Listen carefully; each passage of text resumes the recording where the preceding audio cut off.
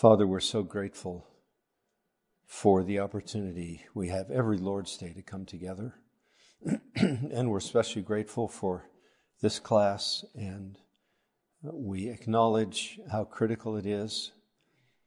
It has such an influence on how we bring up our children. And so will you bless these moments that we spend together? We confess that we need all of the wisdom that you can give us. We need help as we try to take the principles of your word and apply them to our children in their particular stages of life. And will you help us to do that? And all to the end that our children may someday be converted. And so we ask you to work in their hearts and draw them to yourself. Help us now in these moments together. Be our teacher, we pray in Jesus' name. Amen.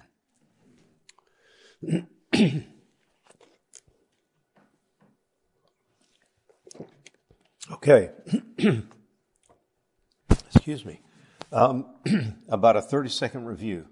We were talking last time about the role of parents, and it begins with this: we are the parents. That's not always clear in our culture, but we are the parents. We're the primary evangelists in the lives of our kids. We're the primary intercessors for them.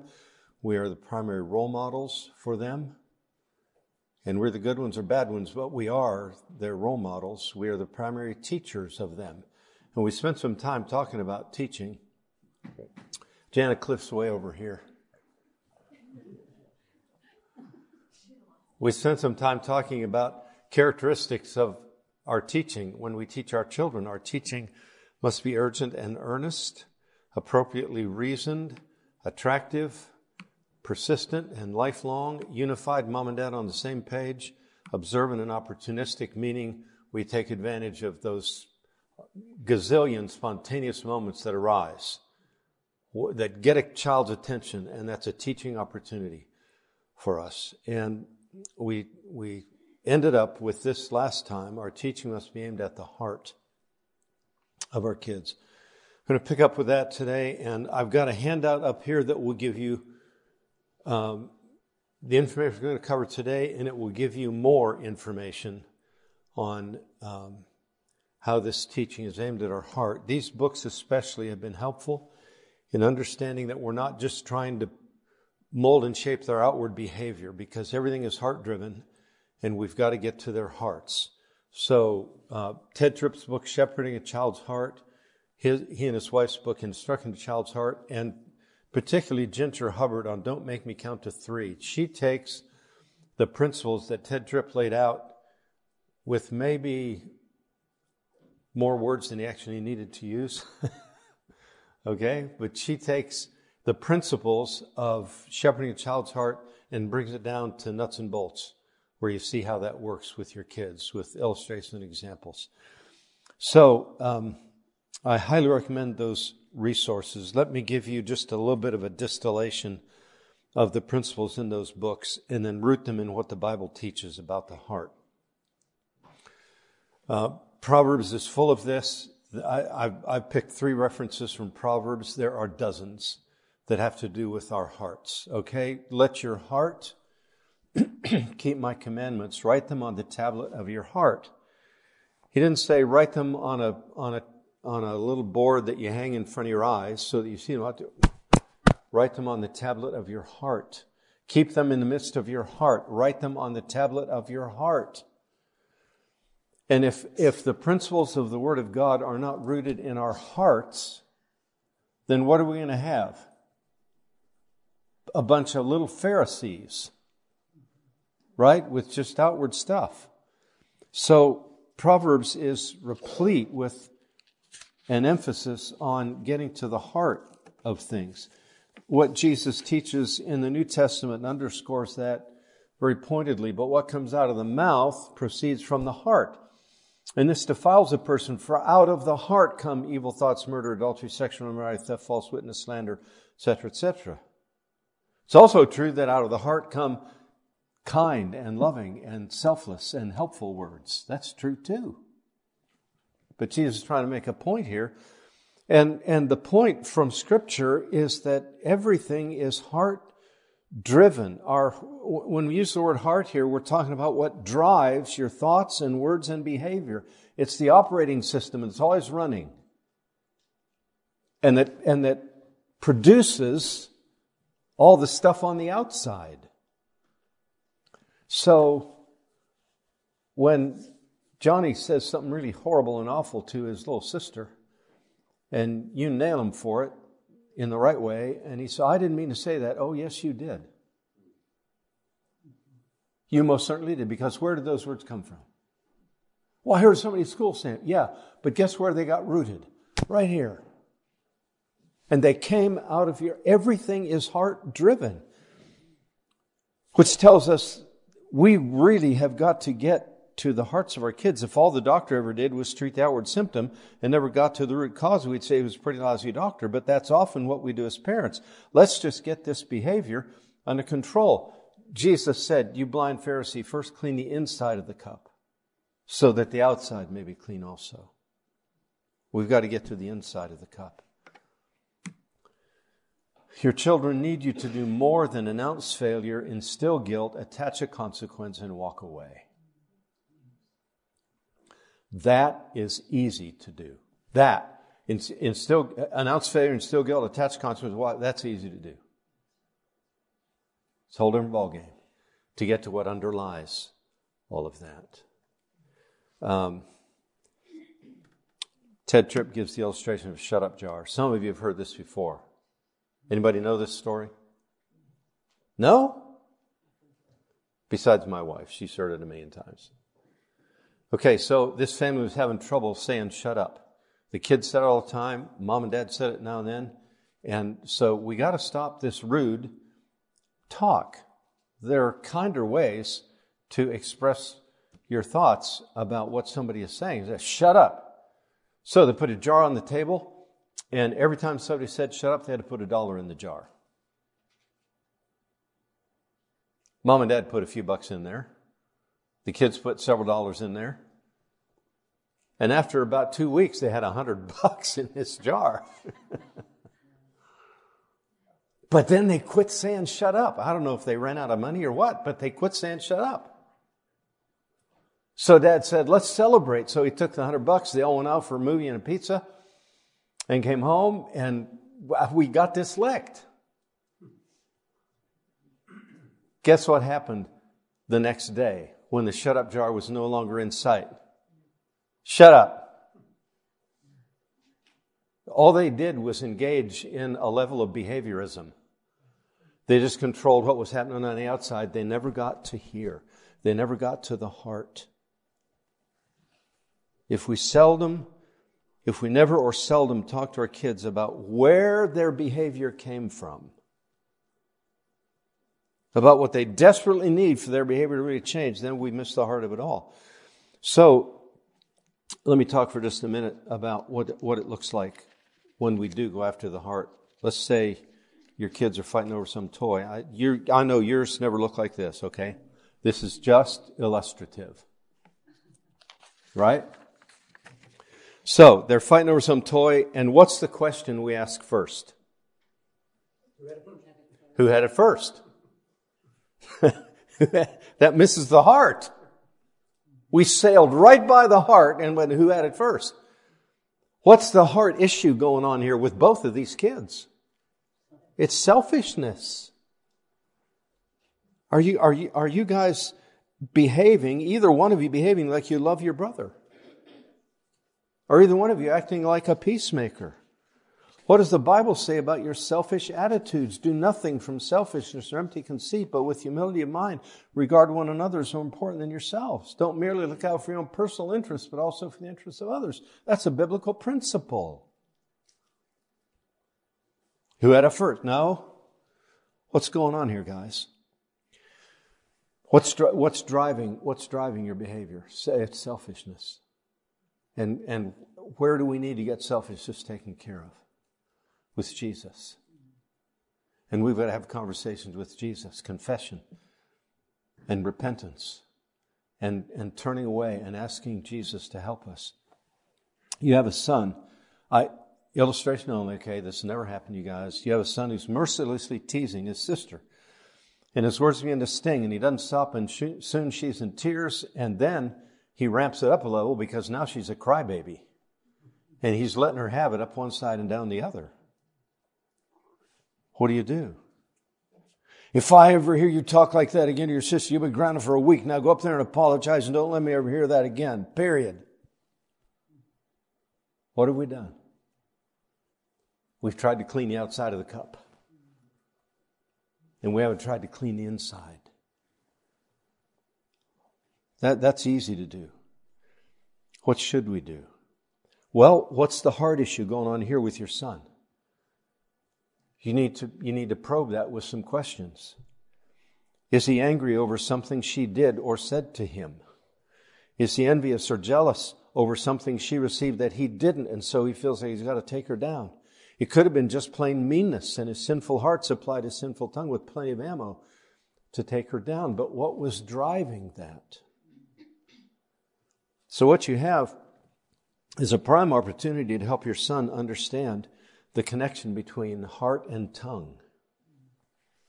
And while he's still responsible for every word that comes out of his mouth, it's his heart that's the problem and that needs to be changed. And yes, punishment is coming for the way you treated your sister, and yes, you must apologize to her, but your greatest need is the gospel and the cleansing that only comes from the blood of Christ. What I didn't tell you is that when she couldn't take it anymore, she grabbed his favorite video game, smashed it on the floor, stomped on it, and ran off to the room and slammed the door behind her. But you got brother taken care of. If you'd ever talk like that, I'd be grounded for a week. No. We still got to deal with the smashed video game and the slammed door. That wasn't just some outward reaction. What was that? That was the response of her heart to the way her brother was treating her. So there was revenge and a lack of self-control going on with sister. Those were the heart issues that prompted the smashed game and the slammed door and running off in a huff. And we might be tempted to overlook the sister because the brother got it started, or at least that's the way it appeared, that he got it started. We don't know what she did to prompt his teasing. And so we've still got to deal with sister. And we may have to have sister save her allowance and buy him a new video game and apologize for her own lack of self-control. But we got to get past this, just dealing with what happens on the outside. A couple of balancing statements here. Heart discussions with your children will take on greater significance as your children grow. Don't try to do this with your 18-month-old, okay? Don't you understand that everything comes out of your heart? And that's going to go nowhere. So they'll take on greater significance as your children grow. Not every single instance of sinful behavior calls for a 20-minute discussion. Okay? This has taken place in the crucible of real life. And sometimes, yes, sometimes you got to deal with what's happening and move on. But if that's all we ever do, we're missing the boat. And if on those occasions where we just deal with the surface because we're in the middle of whatever and we can't do this. We can't stop life and have a 15-minute heart discussion. But when you get home, you come back to that and have that heart discussion. And let me say too that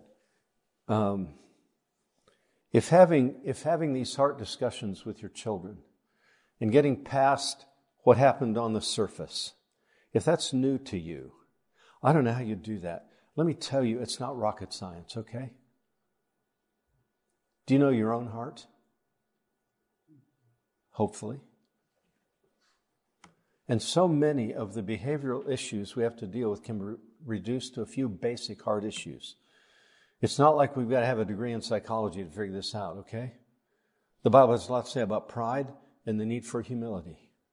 That's a principle that covers a gazillion things. Okay? The Bible says a lot about anger and the need for self-control, the fear of man as opposed to the fear of God. It's the fear of man that often drives so much of our inappropriate behavior. Love of self instead of loving others. Greed instead of contentment. Or laziness instead of diligence. Or revenge instead of trusting God to take care of whatever just happened. I would venture to say that 90 to 95% of all the issues you deal with your kids when you're trying to get to the heart can be reduced to one of these things right here. So this is not rocket science.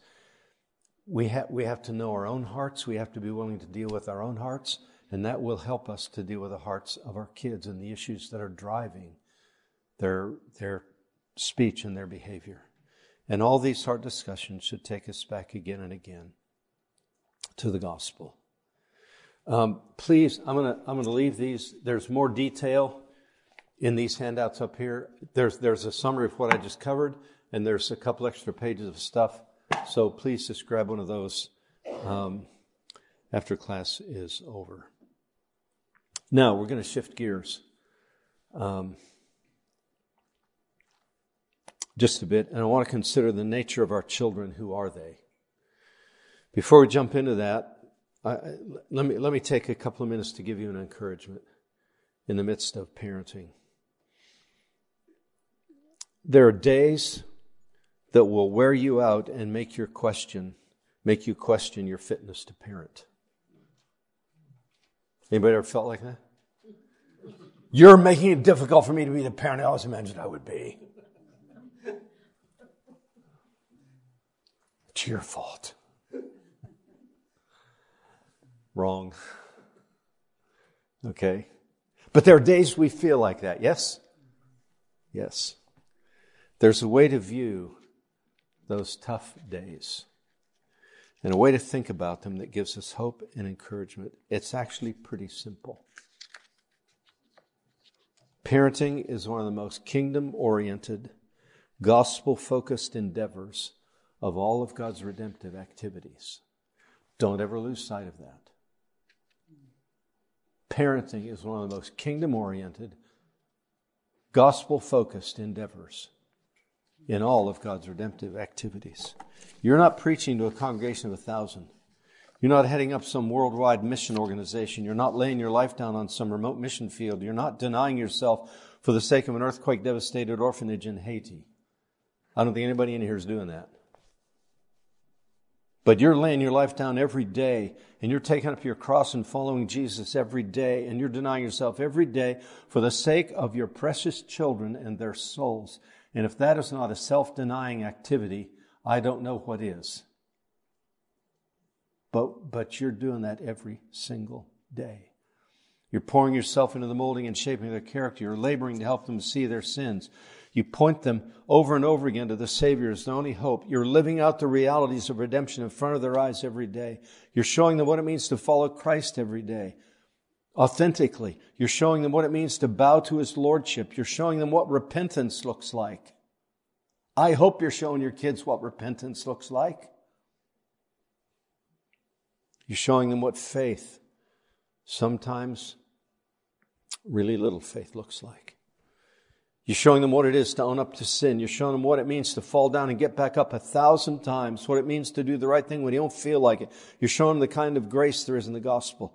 And you're doing all that in the daily routine of diapers and squabbles and messes and owies and conflicts and selfishness.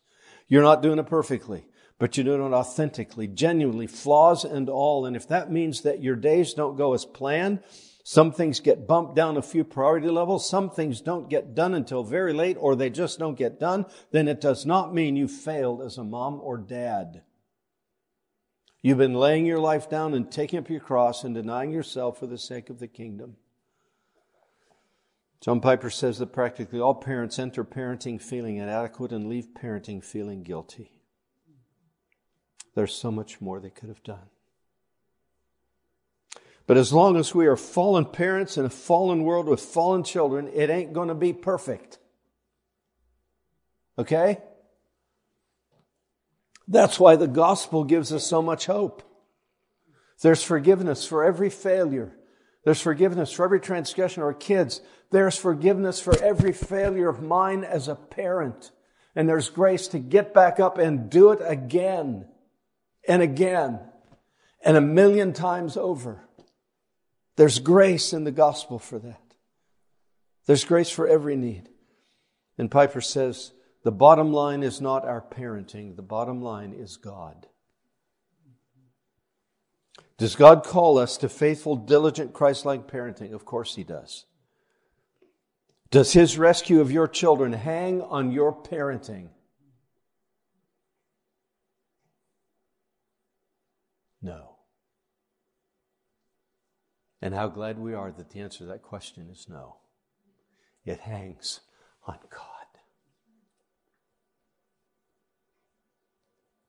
Does that let us off the hook? No. No. But where's our hope for our kids?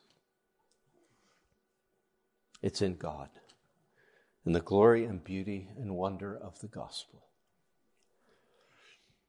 I hope that will encourage you in the days that are really hard and difficult, that you're engaging in one of the most gospel-oriented, kingdom-focused, redemptive activities on the planet.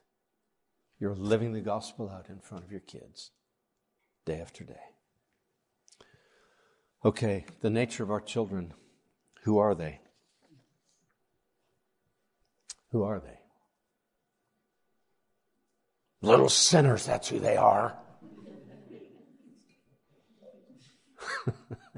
Yes, but we'll get to that.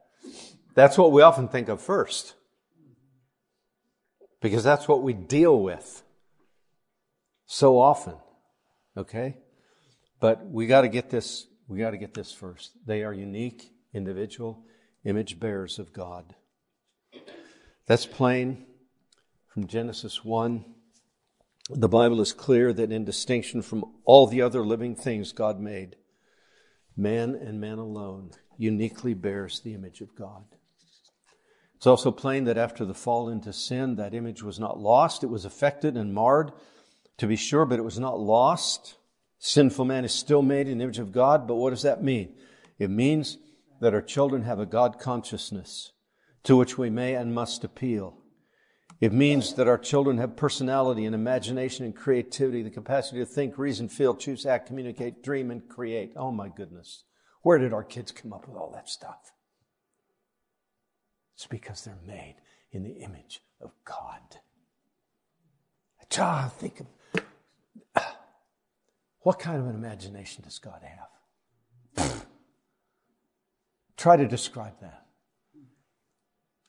In 17 billion words or less. Where do our kids get that stuff?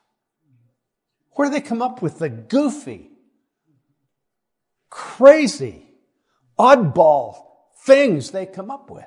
Dad, look at this. What is that? They're made in the image of God. And they express that creativity and imagination in all sorts of ways. It means that they have a moral consciousness. I think I missed one. They have a moral consciousness, the capacity to know right from wrong. It means they have a capacity to know God. It means that they're real persons. It means they were made for worship. They were made with a huge capacity for awe and wonder. They will worship something or someone. It's in them because they're made in the image of God. Look how our children love heroes or heroines. Look how amazed they are early on at the simplest things. Grandpa, the snow is melting. Yeah, I know, I've seen it a gazillion times. No, Grandpa, the snow is melting. Look, you're right, it is melting. Don't squash our kids. Their eyes get wide at the simplest things. And we must not miss the opportunity to show them the most wonderful things in the gospel, in the person of Jesus, and what he did for sinners. Talk about eyes getting wide. It takes special grace. I get this, okay? It takes special grace for our kids' eyes to get wide at the gospel. But they have that capacity in them for awe and wonder, and we need to show them the most awful. You know what that word means? Full of awe. The most awful and wonderful things in all the world. And that's the gospel. So what does that mean? It means that our kids are not the result of random evolutionary chaos. It means they're not animals who live by instinct and should be trained to simply jump through so many hoops every time we crack the whip. It means that they have meaning and worth and value and a reason for and purpose for existence. It means that their reason for existence is to glorify God, whose image they bear, by loving, knowing, and serving Him. And yes, sin has stained all of that, but it has not erased the image of God in our children. It is sin that causes us to live for ourselves and to worship things other than God and to love ourselves more than Him. But sin is not the end of the story. Redemption is. And what God is up to, among other things, is restoring the image of God in us so that we more accurately reflect Him. Being made in the image of God means that our kids are not junk. They're not objects to be abused, beaten, exploited, used, ignored, mistreated, neglected, discarded, or aborted. And that has major implications. Think about it. There's major implications for how we speak to our children.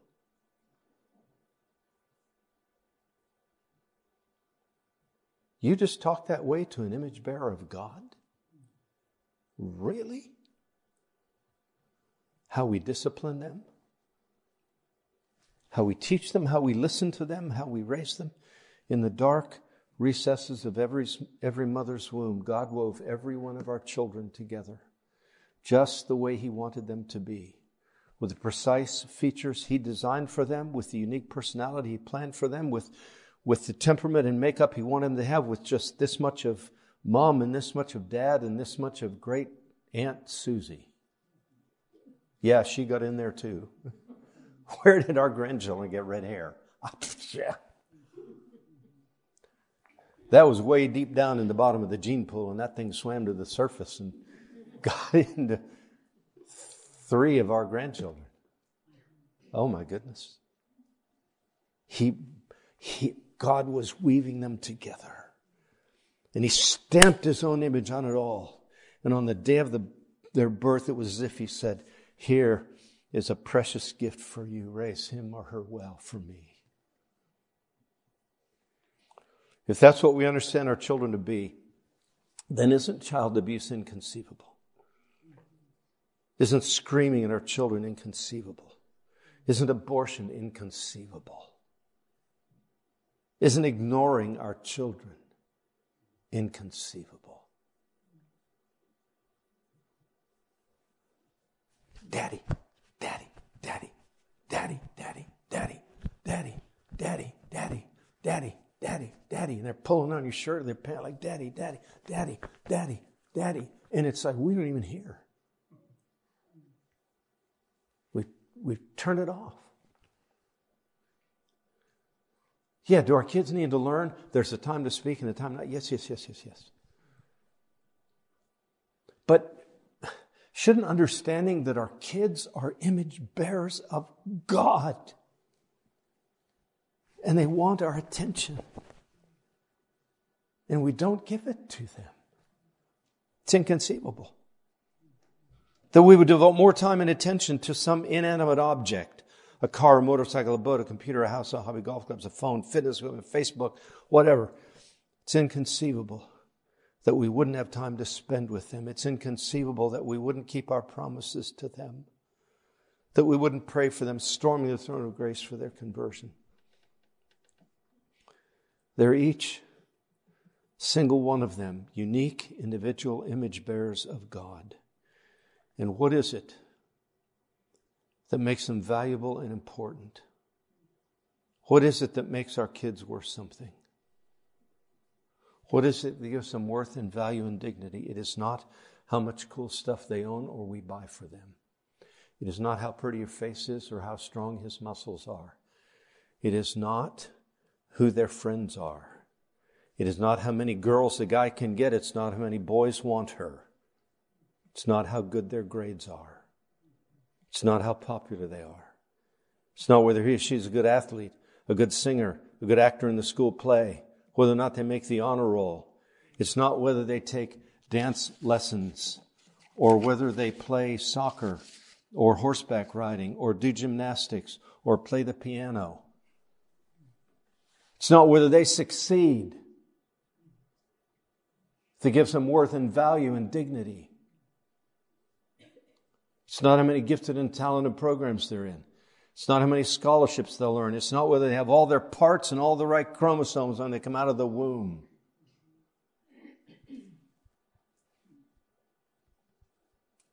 Do we really understand that? What gives them worth and value and dignity is that God made them in His own image. And He doesn't make junk.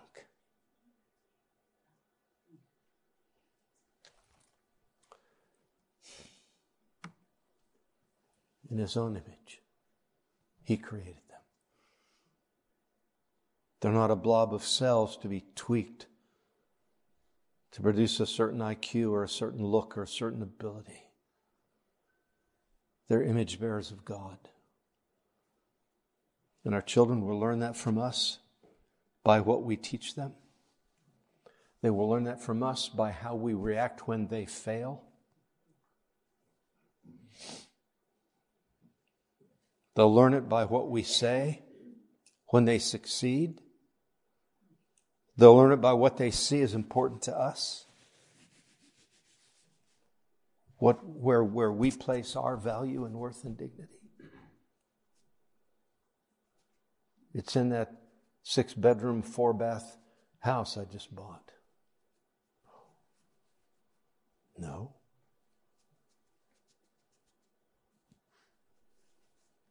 They'll see it by what they see us placing our value on. And they'll see it by what we teach them about being image bearers of God. That's what they are. They're image bearers of God. They're also moldable, pliable creatures. God didn't make them like rocks.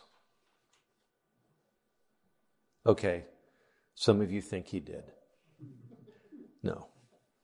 God did not make them like rocks. Nor did He send them with all the software preloaded. He made them moldable, pliable, impressionable, teachable creatures with a tremendous capacity for the intake of information. Why are there so many appeals in Proverbs to the son to listen, learn, receive my sayings, hear my instruction, keep my commandments, incline your ear, and listen to rebuke? Why? Because they're so pliable and impressionable and teachable. Why are we to caution our children about their friends? Do not be deceived. Bad company corrupts good morals.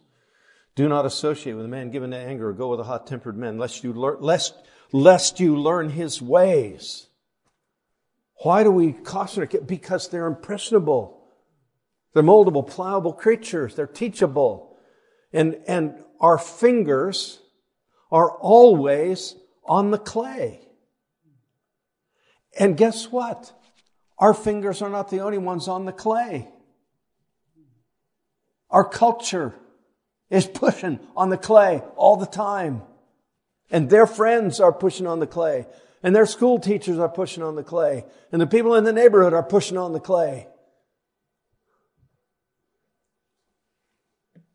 Our kids are so moldable and pliable and impressionable.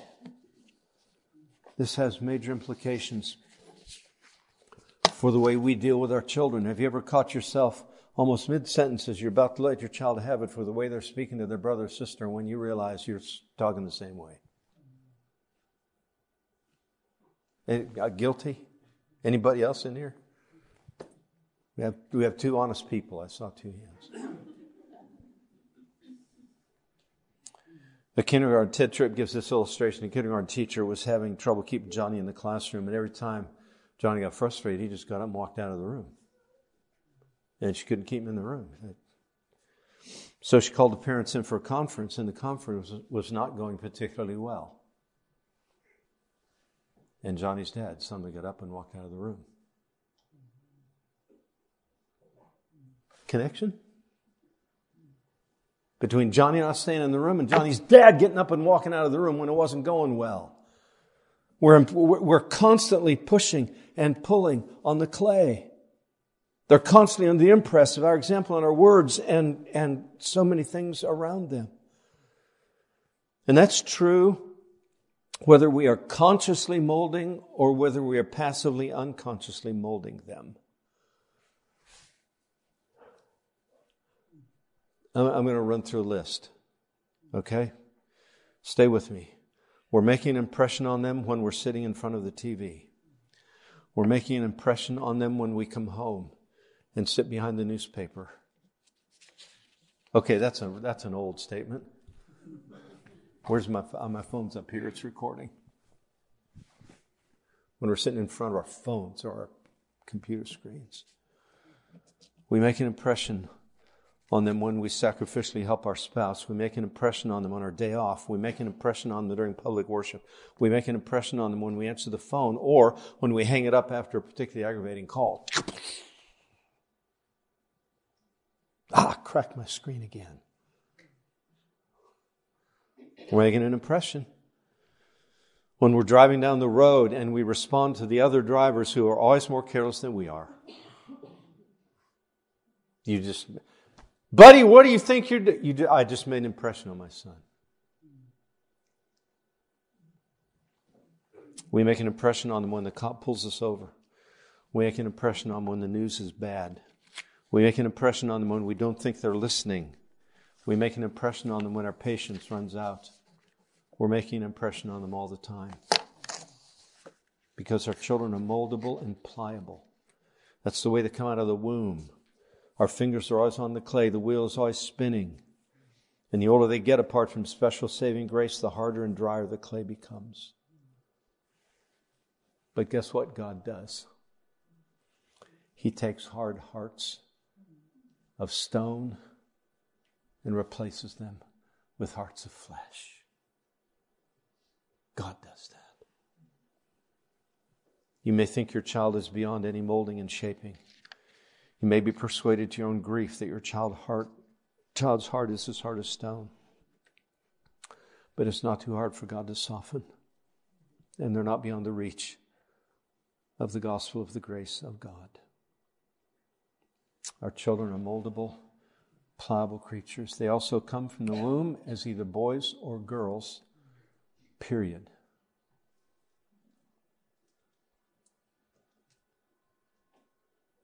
How many of you guys, I'm going to get my head chopped off for this one. How many of you ladies shop at Ulta?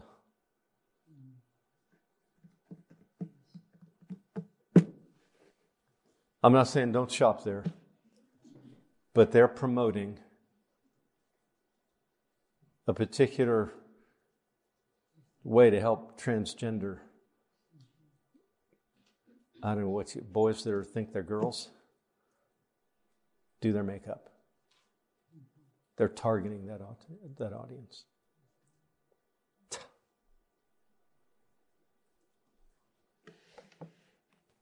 Our children come from the womb as either boys or girls, period. It's true enough that sin has affected everything in the created world. In the same way that sin inclines one person to be especially selfish, and another to be easily prone to anger, and another to have a particular bent toward lying, and those inclinations need to be fought against and resisted. In much the same way, sin has twisted the natural desires and inclinations of some boys to be drawn to other boys, girls to be drawn to girls, and some boys to wish they were girls and girls to wish they were boys. Those are unnatural desires, and they're a result of the fall, because sin has twisted everything. To give in to those desires and inclinations is no less sinful than to give in to the inclination to lie, cheat, steal, or lose your temper. Sin is sin is sin.